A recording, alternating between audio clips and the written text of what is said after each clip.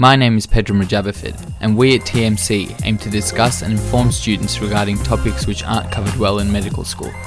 This interview series is aimed at answering the questions that medical students, interns, and doctors-to-be have regarding the various career pathways for medical graduates.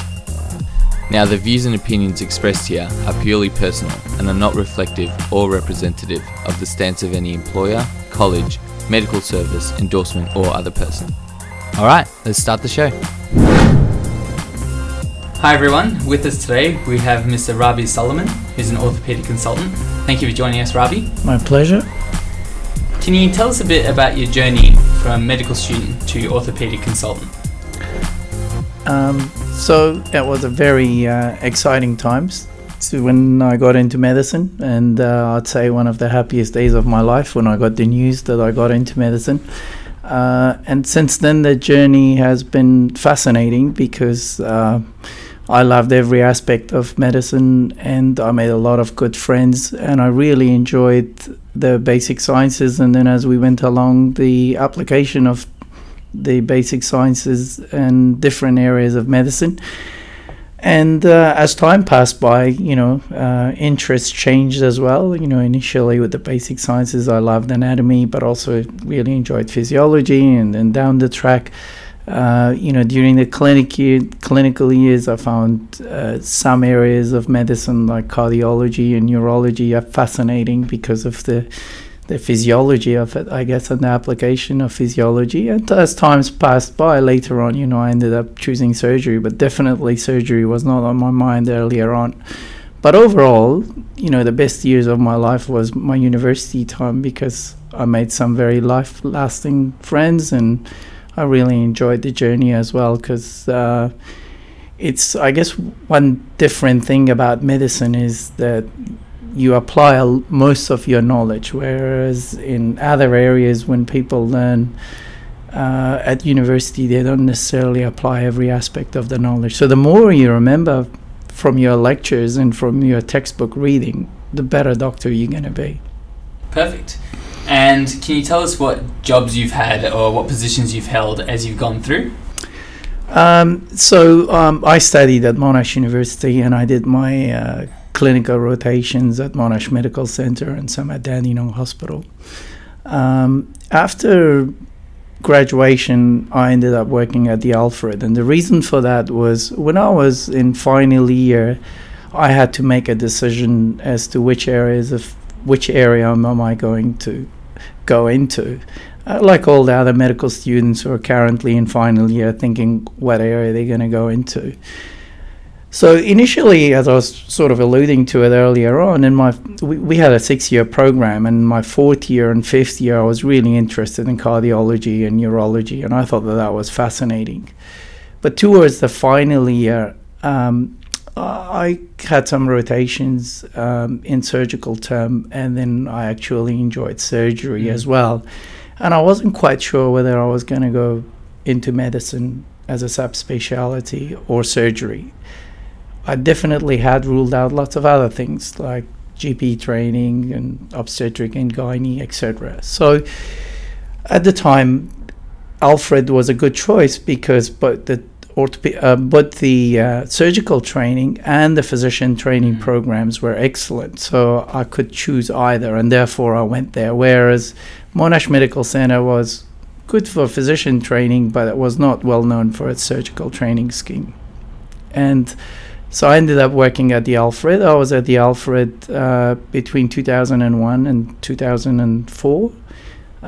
So I did 2001 internship, 2002 I was a surgical resident, 2003 I took a year off and did anatomy demonstrating back at Monash University, and I was a medical tutor as well, and doing some nights to cover Maroondah Hospital at the same time. When you're a medical tutor or anatomy demonstrator, you don't earn anything, so I had to do some part-time work. So weekdays I was at university, and weekends I was working at nighttime covering Maroondah Hospital. I went back to the Alfred in 2004 as I was PGY4, but I was doing a third-year job.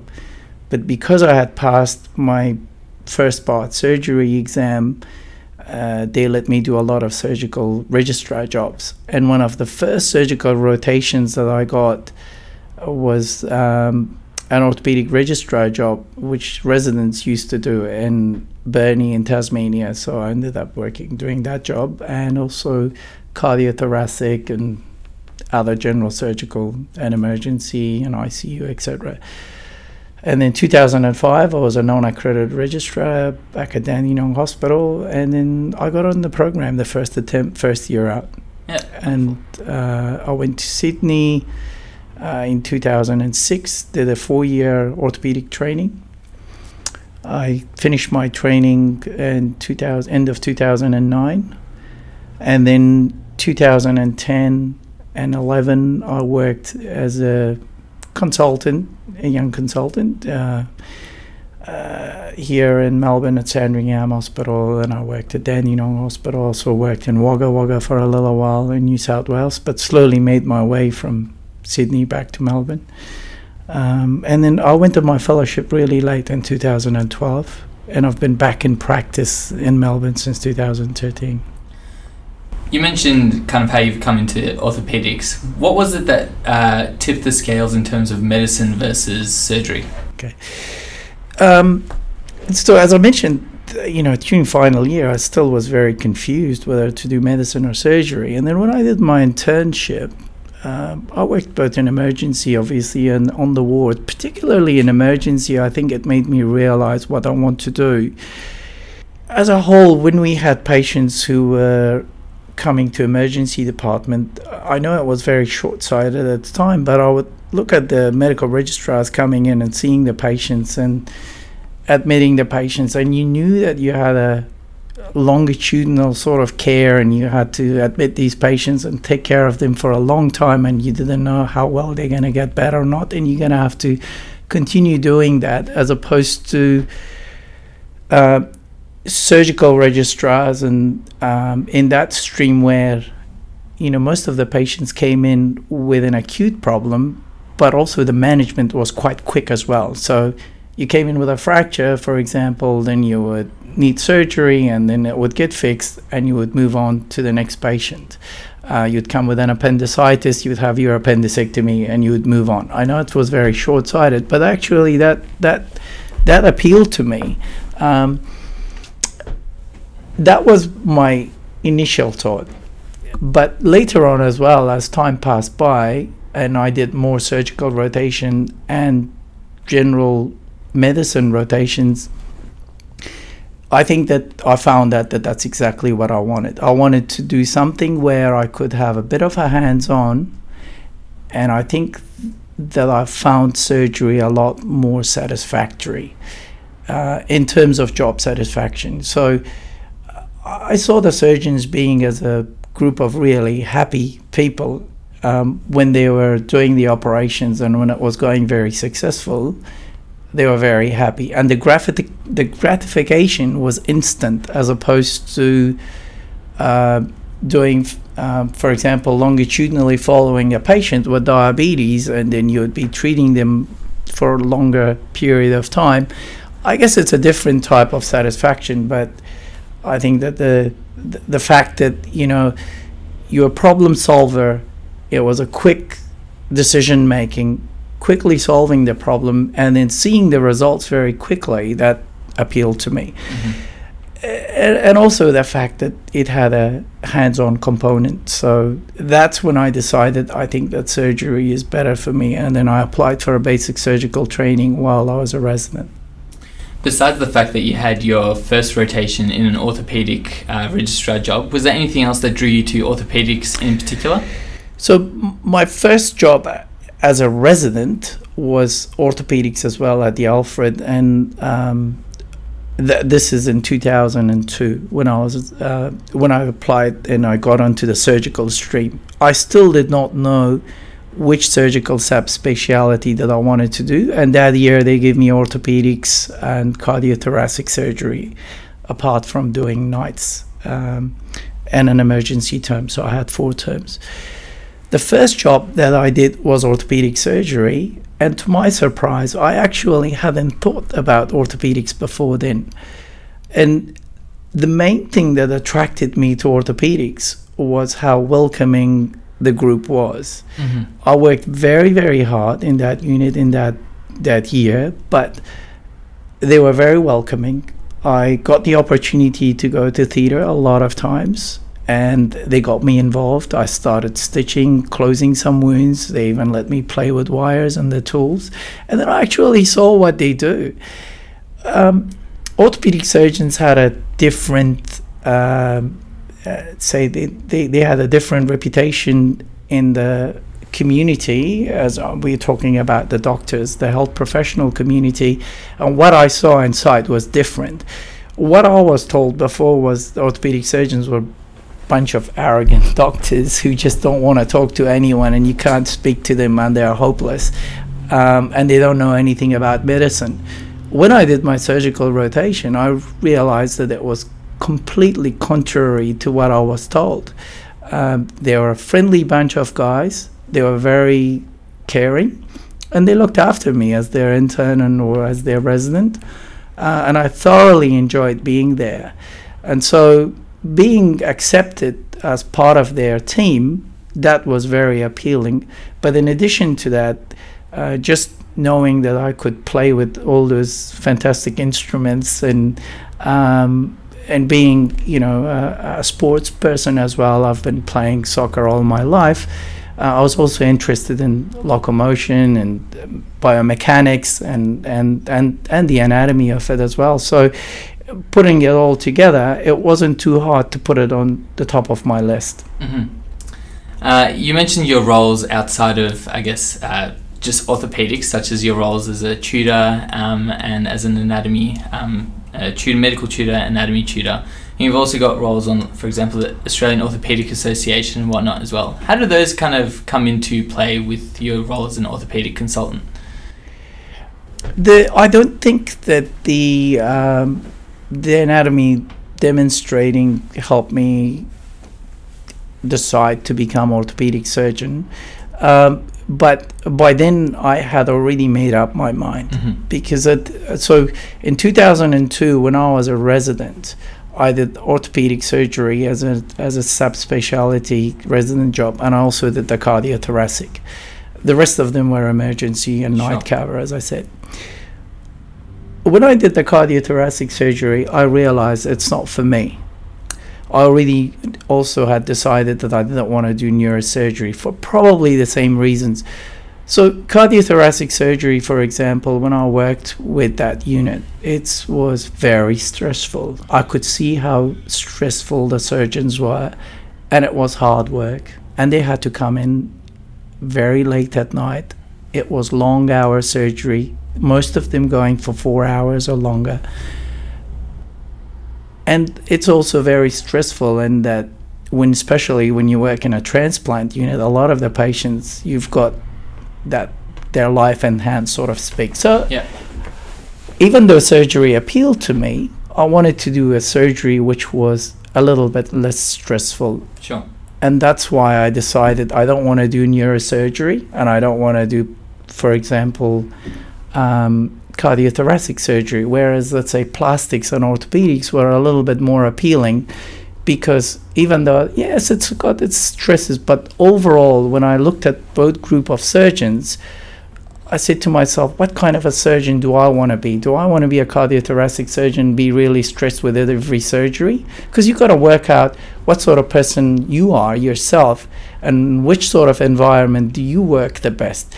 If you think that you're going to be a little bit stressed in that kind of very stressful environment and you're not going to cope very well, then that's not for you. Sure. And I knew that that was not for me. So I wanted to do surgery, but do a field which was probably a little bit less stressful and with better satisfactory outcome. And working in orthopedics, it made me realize that more than 95% of patients were happy.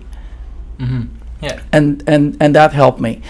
Coming back with the AOA involvement, I wasn't initially involved with the AOA. Mm-hmm. So a lot of the stuff that I got involved with the AOA, with orthopedic outreach, etc., was later when I was a registrar.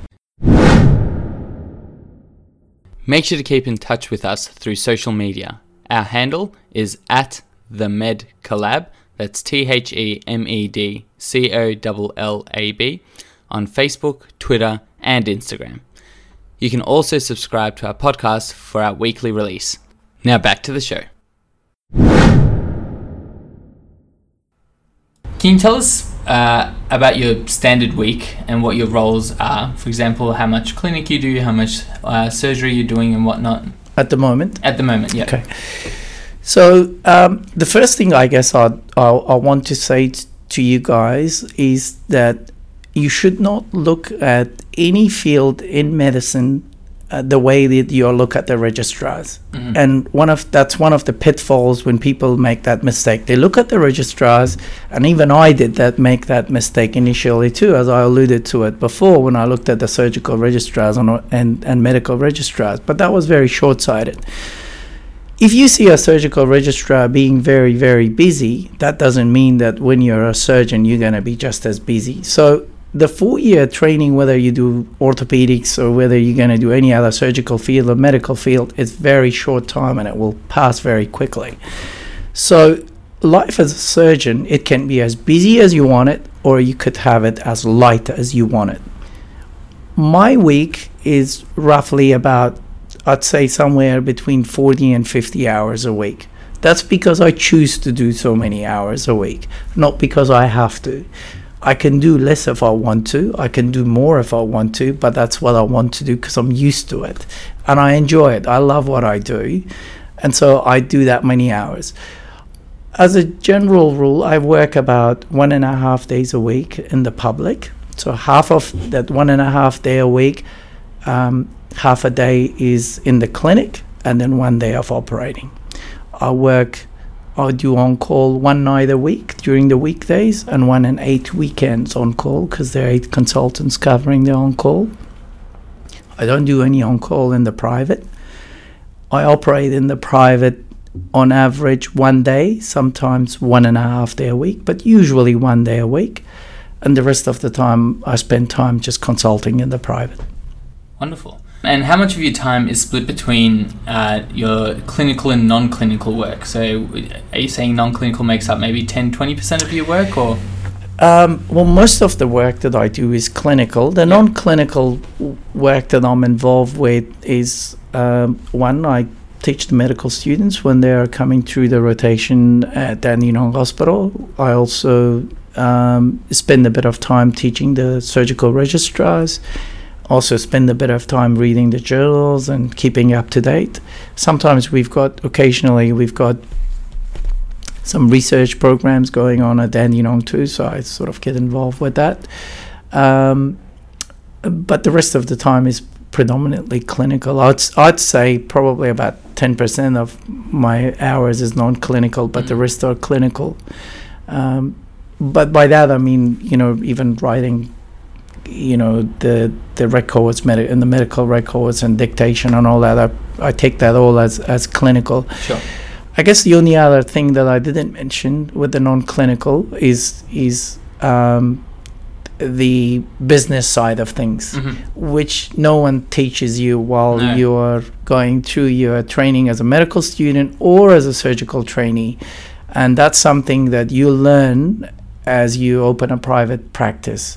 And that's very complicated, and it depends whether you're going to work in a solo practice or with multiple people, whether you're going to own the business or whether you're going to rent out.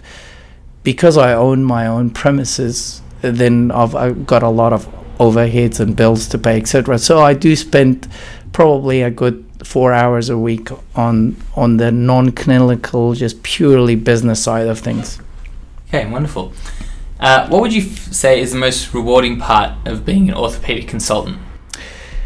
For me, the most rewarding part is when I see the patients happy. It makes my day. And like you said, it's an instant gratification where the next day they're walking again, or... Absolutely. So the best examples are the patients when they come in. Well, either we've got two aspects, right? We've got the emergency orthopedic and we've got the elective. So I do joint replacement surgery, and I've got many cases. So I'll give you the best example that I've had very recently. I had this lady who had a fractured neck of femur in Philippines about 10 years ago, and it was fixed with a bipolar arthroplasty. So they did whatever they could at the time over there, and over time it had worn out quite a bit. She also had a lot of arthritis on the other side. She's only 52. She got married to an Australian, came to Australia, and she was moving around, limping around, using a walking frame at age 52. Severe pain, and were on narcotics. And she thought that was normal until she came in and she saw me. And I ended up revising one side, one hip. And then 3 months later, I did the other side hip. And now she walks without any frame. And when I saw her at 3 months, she kissed me, and she was so elated, and that made my day. And I've been lucky enough to have so many patients like that, that you make a huge difference in their life. And like I mentioned before, patients who have severe arthritis and they can't mobilize, you do the surgery, particularly nowadays, they mobilize from next day. Yeah. So you can see that, you improve their quality of life, you get rid of their pain, and they are very, very happy. So that's for me the most gratifying part of being an orthopedic surgeon, just getting that satisfaction, that feeling of gratification back from the patient. It gives me, I've never used drugs, but I think if drugs gives you a high, that's the sort of high that I get. I don't think I need drugs. And besides, I guess, fixing the patients and getting them back to health, what else excites you about orthopedics? Well, there's the other component of the orthopedics that you actually feel the fun part and the gratification in theatre as well. And so it's when you're faced with a complex case, it's a challenge. And when you're in theatre as a surgeon, you are the leader, and so you got to make all the right decisions. I'm not saying by any means that all the time everything goes very, very well, but when you've got a complicated case, when you've got a challenging case, and when things go according to plan, how you've planned it, and you get it done, it gives you a big satisfactory feeling at the end of it. And that happens from time to time as well. Great. And conversely, what part of, I guess, your roles is the most difficult to deal with, or the one that you struggle with the most? I think that the hardest part that I struggle with is some aspects of the public hospital bureaucracy, where I have no control. Yeah. So the best example that I can give you is occasionally public patients who come in to see me in the rooms, and by the way, I do see public patients in the rooms, and I put them on the waiting list. I put them on the waiting list, but I don't necessarily do the surgery, because once they go in the public waiting list, they just go into a pile. The hospital's got every right to pick them up from that pile and hand them over to whoever they want to hand them over. Sure. And that's the bit that I'm struggling with, because the patients have seen me, I have explained the procedure to them, and their expectation is what I've told them. Suddenly they go in, they get done by someone else who's never seen them, never spoken to them, and they get the surgery, but it may not be exactly what I was planning to do, because now they're getting done by someone else. And occasionally they come back and they see me and they say, well, doc, you put me on the waiting list, and yes, I had my knee arthroscopy or whatever that they were having done, and they're not happy. Mm-hmm. But I haven't done the surgery and I don't know what to do. Do I tell them that their surgeon did something different, or do I tell them something different? I don't know what to tell them, actually. It makes it very, very frustrating to see someone else's patient when you've been involved initially in their management and their care, but you haven't gone through all the way. So in the private, you see a patient, you operate on them, you follow them up. But in the public, one person sees the patient, another person operates, and another person follows them up. And then you only hear about it when later on there's a complaint. Yeah. That's the frustrating part for me. Mm-hmm. As an orthopedic consultant, are you more of a hip person or more of a knee person? I actually enjoy hip surgery more. I think I find it a little bit more challenging. And the primary hip replacement, that's sort of a bread and butter, and the standard hip doesn't excite me. But lately, in the last 2 years, I've taken anterior hip replacement, and there's always been improvement in technology. And recently, I just did a course last year in robotic assisted hip replacement, and the hospitals, just a couple of the hospitals I work with, they've bought the robot, and we're going to be starting doing robotic assisted surgery. So that's the exciting part. The surgery that I enjoy the most is revision surgery. So revision hip or revision knee, but particularly revision hip. It's difficult, but it's very challenging. And when it's done well and the results are good, it's very satisfying. The reason is partly because it's not something that I do all the time. It's complex, and part of it is also selfish because I know that not everyone can do it. Sure. And can you make comments about emergency orthopedic surgery and trauma surgery as well? And I guess how much of that you get to do, and what your thoughts are on that? So that's the other fun part as well. It's really an exciting part of the orthopedic surgery. I do it because it keeps me excited about orthopedics, because every fracture is different, every injury is different, and you have to come up with a solution every time that's different. You apply the same principles, but we say that every fracture's got its own personality and you got to deal with it separately. You've also got time limitation, and they are far different. They are very, very different to an elective surgery where you've got a lot more control. But I find that quite interesting as well, and I love doing the trauma because you get patients ranging from little children all the way to the adults. So you get little kids who respond to treatment very differently. Their fracture pattern is very different, and you got to treat them differently to adults. And then obviously then you've got the very elderly with fractured neck or femurs, where you got to look at them differently again, treat them very differently. But the exciting part about that is that it's every time it's unpredictable, it's different. And the only way you can be good at it if you keep doing it all the time, and you got to keep abreast with the knowledge, because orthopedics as a subspecialty is growing so rapidly. It has grown a lot in the last 10 to 15 years, and it's hard to keep up to date, but you need to do that. Yeah, that actually goes well with the next question, which is, how do you see orthopedics changing over the next 10 years? You kind of touched on robot-assisted surgeries and whatnot. So, well, first of all, I think that what I need to say is that technological development has played a significant role in advancing orthopedic surgery. And all surgeries. In all surgeries, but orthopedics have had, I'm a bit ignorant about how much advancement there has been in other areas, but particularly in orthopedics, I think that the private sector obviously has made some gains, financial gains, and therefore they're putting part of that profit back into marketing and into research. And we've had a lot of improvements in technological advancement. And yes, and one of the new things is robotic surgery.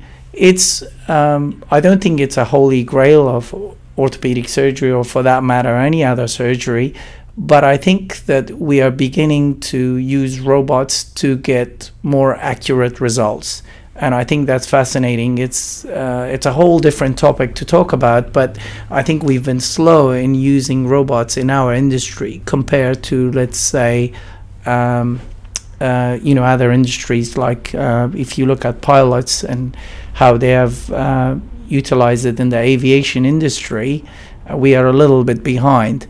But I think that in the future we're going to be far more technologically driven than we are now. And do you see like plates and things changing as well? So, for example, getting, I guess every time we go into surgery, there's all these different plates and all these different sizes and everything. Do you see that changing much, or are we stable with that? I think that it's going to stay for a while. Yeah. The only thing that might change will be how we're doing it. And already it has started. So a lot of the times now we do even fracture fixation through minimally invasive procedures. So, for example, a distal femoral fracture in the past, you would have to open the entire leg to put in plate and screws. Now you can do a small incision and introduce the plate submuscularly, and then you can put in the screws through little stab incisions. We still need to do surgery. There will still be some cuts involved. There will still be some hands-on work done.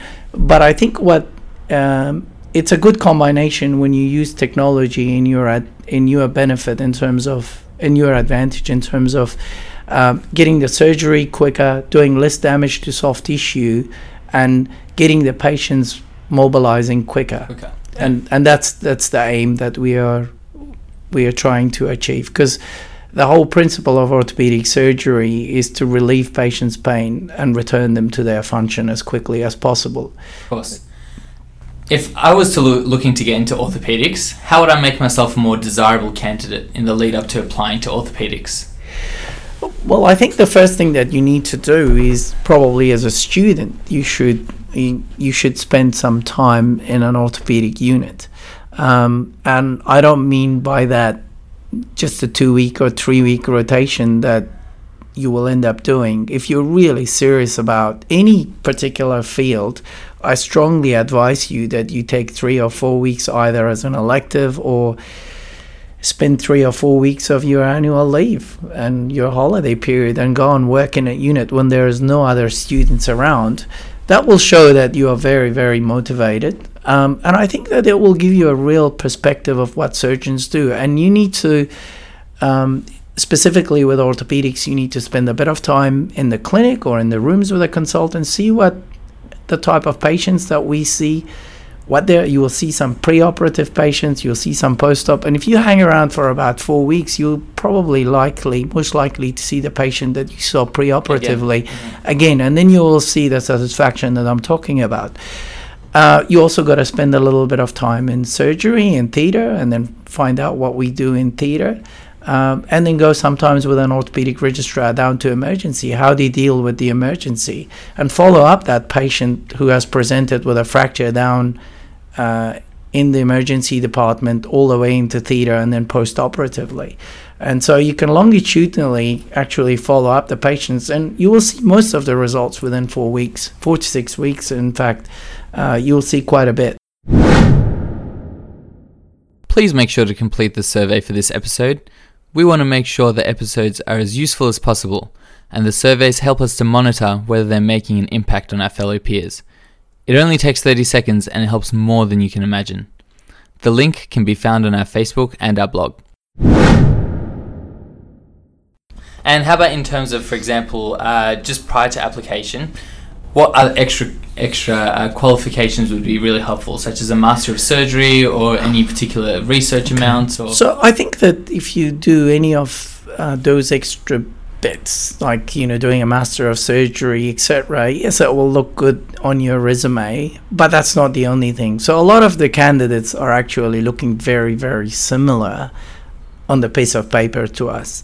So what sets one person apart? Okay, so in fact, if you're trying to apply for orthopedic surgery, so apart from doing your studentship, you also need to do a rotation as an orthopedic intern or resident.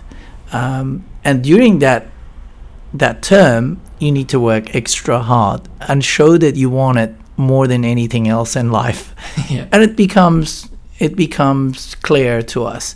So the resident who wants it badly, they're the ones who make time to get into theatre. They get to know the consultants. They need to get to know all the registrars. They get their job done well and beyond the call of duty. And that's what sets you apart from someone else who might have done a Master of Surgery.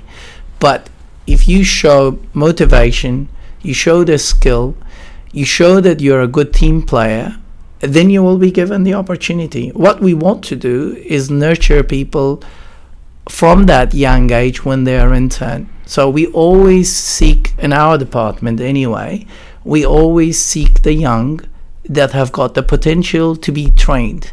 We don't expect you to be trained when you come in, and I've read 3 orthopedic textbooks already.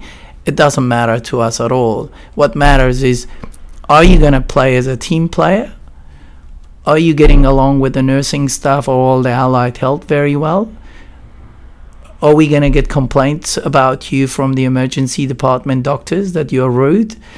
If we get all those positive feedbacks from all the other people, and we notice that you're showing a lot of interest and motivation, then that's the first step. When you apply for a non-accredited registrarship, then that's what sets you apart and you will get the job. How have you seen interest in orthopedics and surgery in general changing over the years? Well, I think that, as I was mentioning before, orthopedic surgery was not that appealing to a lot of people as medical students. And certainly in my year, everyone that you spoke to, they wanted to become either an ID physician or a cardiologist. Partly because of the influence by the lecturers during our medical student times. We had very little time spending with subspecialties like orthopedics, cardiothoracic, etc. as medical students. We are inspired by people around us. So in my years, that was all the ID physicians because of HIV at the time being at the press and something that was very important. And over the years now, we have had more interest. I think orthopedic surgery is now well known to our students and definitely to residents and interns. I think they know a lot more about it now than we did. We also have had now more women in orthopedic surgery, which is fantastic. I think that now women are interested in orthopedics. It used to be that people thought that if you're not 6 foot and higher, and you're not a rugby player or a football player, or you've got a major interest in that, you shouldn't do orthopedics. And that's completely nonsense, because I'm neither 6 foot tall nor a rugby or a football player. I play the real football, which they call soccer here. And even one of my consultants in one of the emergency departments was very surprised when I told him that I wanted to do orthopedics, because he said to me that, you're not 6 foot tall and you sure you want to do orthopedics? But that's changing a lot now. So the other thing that's changing now is that the registrars are working far less hours than they used to. So I think it's more appealing from that point of view. Is that because there's more registrars? Absolutely. There are more registrars now training. There are more positions, and therefore the on-call is spread a lot more. And I think that it puts less stress on the registrar's relationships and personal life. So you can have a very balanced lifestyle now as an orthopedic registrar than, let's say, if you did 15 years ago. Perfect. 3 last questions. So touching on work-life balance, how would you say your work-life balance is now, and what, I guess, things outside of medicine do you take enjoyment in, and how do you fit them in?